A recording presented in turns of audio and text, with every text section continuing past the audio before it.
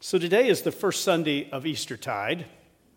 Eastertide is the liturgical designation for the 50 days between Easter and Pentecost.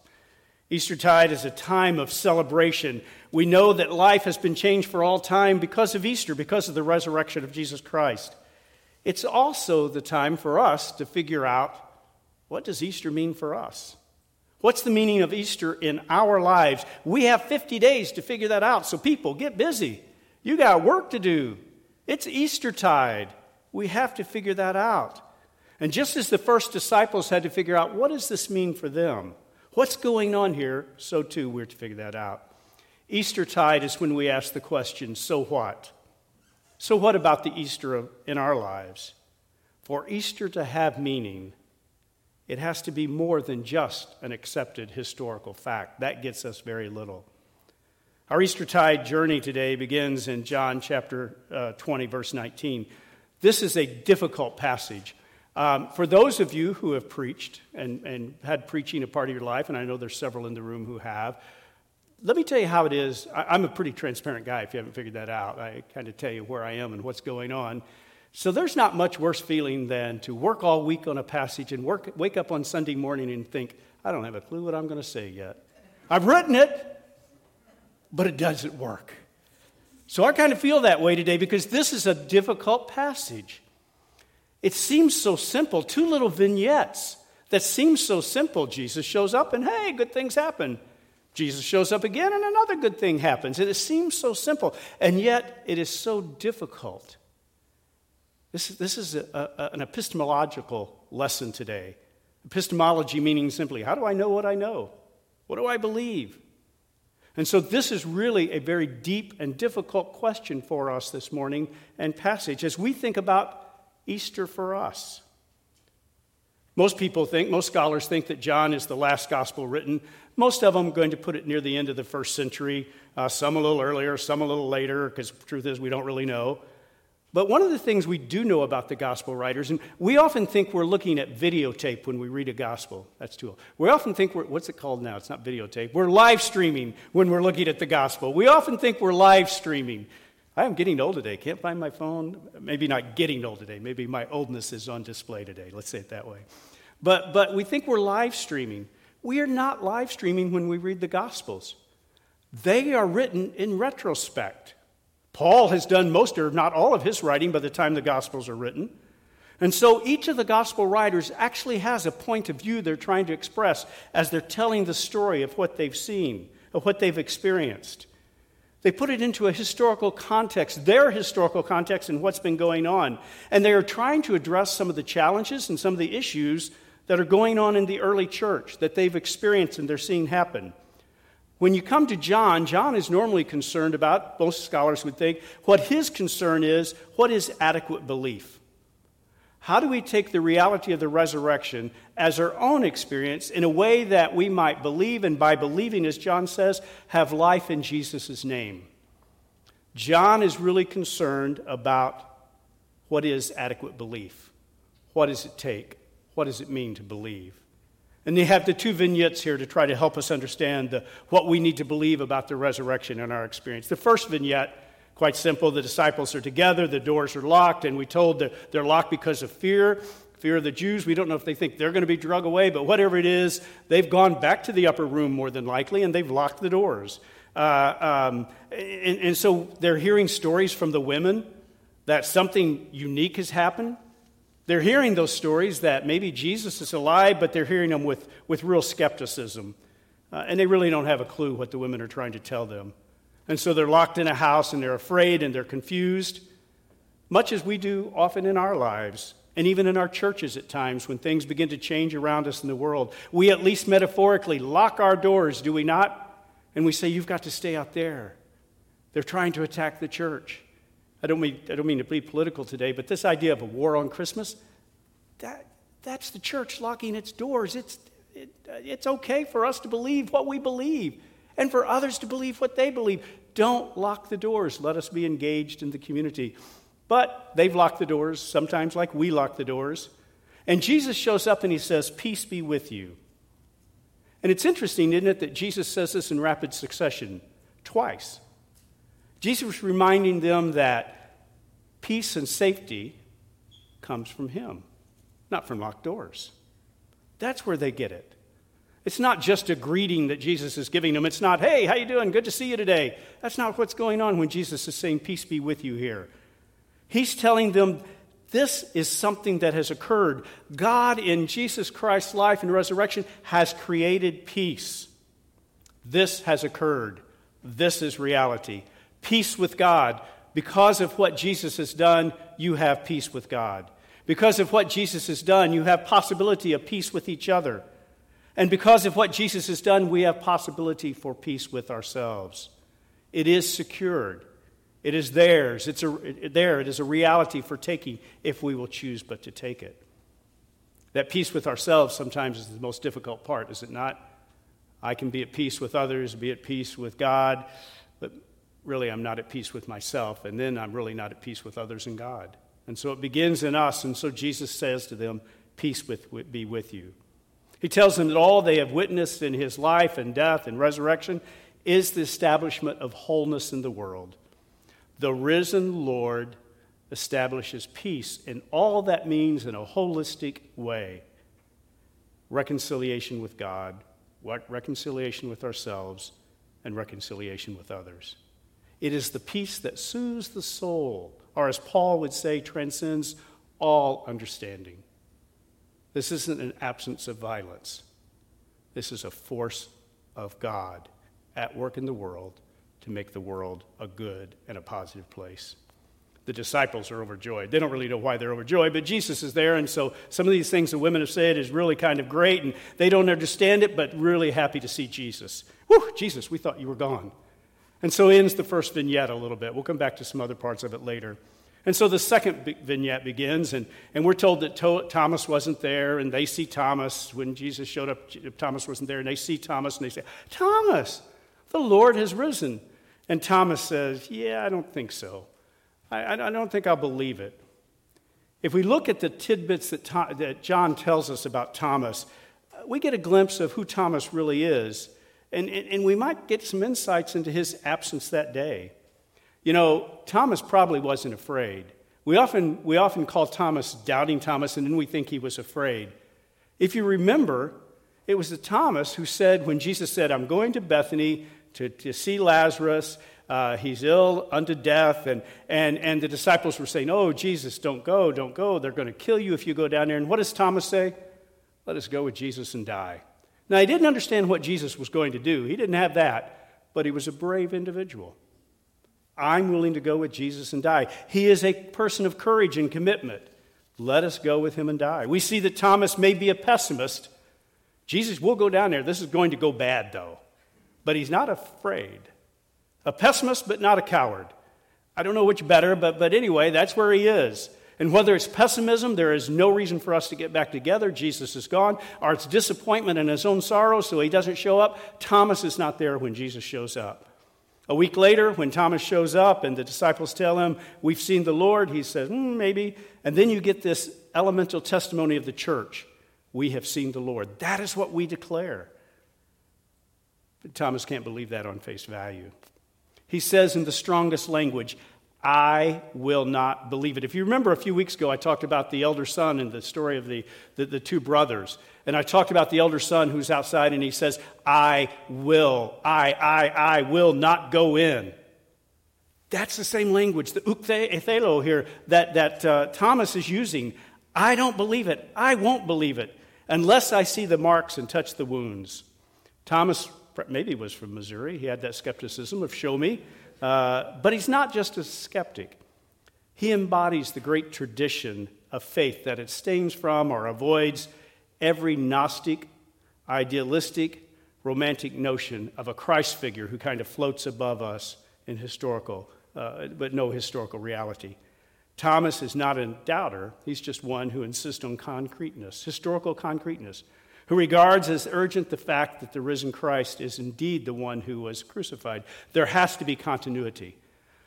If I'm going to see this and I'm going to believe this, there has to be continuity with the Jesus who walked the earth and the Jesus who is risen. That's the poem that Chuck read for us earlier, where John Updike argues It's either a real resurrection or it's no resurrection at all. That's where Thomas is. And so John is trying to help us get a hold of what does it mean to believe and to adequate believe here. That core purpose of John. And John's directed, as I said, against those false ways of believing. When John wrote his gospel, the heresy of Gnosticism was at work in the church. Some were denying that Jesus was fully human. Others denied that he was fully God. What do you believe? Matters. Not just believing. It was fashionable several years ago, several decades ago, to say, it doesn't matter what you believe as long as you believe. That's hogwash. It does matter what we believe. It still matters what we believed. Our epistemology, how we know what we know and how we put ourselves into that, matters. Throughout the gospel, John is addressing this. There are a lot of people who believe but don't believe in the right way. And so we have the leaders of the Jewish nation, the religious leaders, who say to Jesus, show us a sign. Jesus feeds 5,000 with 5 loaves and 2 fishes. And a few days later they say to him, well, that was pretty good, Jesus, but now what about that sign Moses did? Can you make manna show up every day? If so, we will believe. It just wasn't going to be enough, no matter what Jesus did. In the story of Lazarus, where Lazarus dies, we see Martha expressing inadequate belief. John has her, the voice of inadequate belief. She says, Jesus, if you'd only been here, my brother would not have died. And then she says, but I know whatever you ask of God, he'll do for you. And so Jesus goes to the tomb and he says, roll away the stone. And Martha says, Lord, don't do that. It's not going to be good. So it's like that song, I'll do anything for love, but I won't do that. Well, that's where she is. I believe entirely, but I don't believe that. It matters. And so Martha becomes this example for us of, Jesus can do anything, but Jesus, you really can't do that. It is inadequate belief. And here's the key. Martha had all the catechism right, but the reality wrong. We often have our catechism right, and our reality of how we let God live in our life and influence our life and abide by that totally wrong, as though it's an intellectual assent somehow that is what it takes to believe in God. John says what he has written is written that we might believe that Jesus is the Christ, the Son of God, and in believing that we might have life. It's more than just intellectually acknowledging this. It's about a life-transforming reliance upon Jesus Christ, God's Son. Living our life in a way that says, God guides my life through what I understand about Jesus and my experience with Jesus. Nothing less than that kind of believing issues in a new way of living that is adequate for us to understand John's purpose in this gospel. It's interesting, John's word for believe is a verb. We don't have that in English. We don't have a way to say, I faith that, as though it's something that is a verb, right? Or I believe that, as though it's a real action that takes hold and power. But in Greek, you have that ability. And so John says this belief that you have to have is something that is a force in your life. Something that moves you, that compels you, that causes you to act because it is an action in your life. The resurrected Lord speaks to us. As Chuck read again, a real resurrection. Not a spiritual, metaphorical one, but a real resurrection that we put our belief in, that somehow that life is the life that really is real. And it is the one that transforms our lives and how we're to live. John is clear. It's not who you know, it's not what you know, but it's who you know that matters if you're going to have life. Confession is more than words. It is receiving Jesus Christ at an existential level that causes us to change. I live my life differently because I know Jesus. Thomas lived his life differently because he met the Christ. Thomas really had some trouble getting a hold of it. But once he got it all the way right. He sees Jesus. There is a great piece of art that I encourage you to look at by Michelangelo Caravaggio. It's almost, it's the story of Thomas putting his hand into Jesus' side, and it's almost hard to look at it. It feels so realistic. Michelangelo Caravaggio, not the Michelangelo that did the chapels and all that. This is a different Michelangelo. But it is this kind of intense personal thing that's going on. And Thomas gets it all the way right. My Lord and my God. This is an active belief that will lead to life. Thomas was slow, but when he got it, he said, this is how I will live my life and base my life. You are my Lord. You direct my actions. You tell me what to do, where to go. And we know that he goes to India. And my God, the one who's source of all life. That's the kind of confession it takes. That's the kind of belief that it takes. That's where we are. That's where we are today in Eastertide. Can we experience that kind of belief? How do we find it within ourselves? Well, the good news is that Christ gives us the Spirit. And so we don't have to take a carried story. We don't have to hear what someone else happened. We don't have to take our parents' stories. We don't have to take a rumor. But we have the possibility through the Spirit of God of experiencing Jesus in the same deep kind of way that Thomas did. So what should that cause in our lives? It should cause hope, confidence, belief. But going back to that first vignette, it should also cause us to be active in our Christian lives. After acknowledging the excitement of seeing Jesus, John immediately turns the narrative there in that first vignette to the mission of the church. So remember, John's looking back in writing. He's addressing the early stage of a development movement called the church. And he knows there's three aspects to what we're supposed to do once we have that experience of seeing the risen Lord, of experiencing the risen Lord. First, he sends them. He says, as I've been sent, so you're sent. So there's something we should be doing. We should have a sense of purpose and meaning. If you remember last week, we talked about the anxieties that Paul Tillich talked about in our own faith and journeys. And one of those anxieties was the possibility of not having meaning or purpose in our lives. So Jesus sends them. The church is not only sent because Christ sends it, but then Jesus empowers them by breathing on them the Spirit who will guide and direct. And so the church no longer has, as we know today, a visible Jesus, but we have the gift of God's Spirit. We are sent and empowered to do what we're called to do. Jesus has sent us and given us the power to do it. So what are we to do? Real obvious there. We're called to forgive. If you forgive anyone, their sins are forgiven. The mission of the church is to forgive. And this forgiveness is serious business. Walter Brueggemann notes it's not a cheap, careless, or romantic kind of forgiveness. It's shown by the fact that sins can actually be retained. But we are to forgive. We are to seek out and to forgive people. And what does it mean to forgive someone? It means to love them, to care for them, to accept them, to help them be the best they can be. Like I said to these kids today, you all are helping these kids grow up to be people of faith, to be people who are following God and understanding God's Spirit. That's what we're to do, to help people do that. Bring forgiveness and love into people's life. Bring reconciliation into their life. And when we do that, we experience life, purposeful life, meaningful life, like John talked about. Eastertide, it's a time to figure out what the resurrection means to us. Not some theoretical assent that causes us to come to church once or twice a month. And I'm not getting, if you come once or twice a month, God bless you. That's the average today, by the way. That's why I said that. You can see I'm alone today. Sometimes you just need a break. So I want to be careful there. You don't misunderstand me. But we have that to be out there the other 6 days of the week, living our lives with purpose, empowered to do what Jesus calls us to do. That's what Eastertide's for, to figure out who we're going to be. We're supposed to have life in this. And anything short of an active belief in transformed life is, for John, an inadequate confession and belief. As we go through Eastertide, let us pray with one another that God grants us the grace to understand Easter and to practice a belief that generates life in us and around us.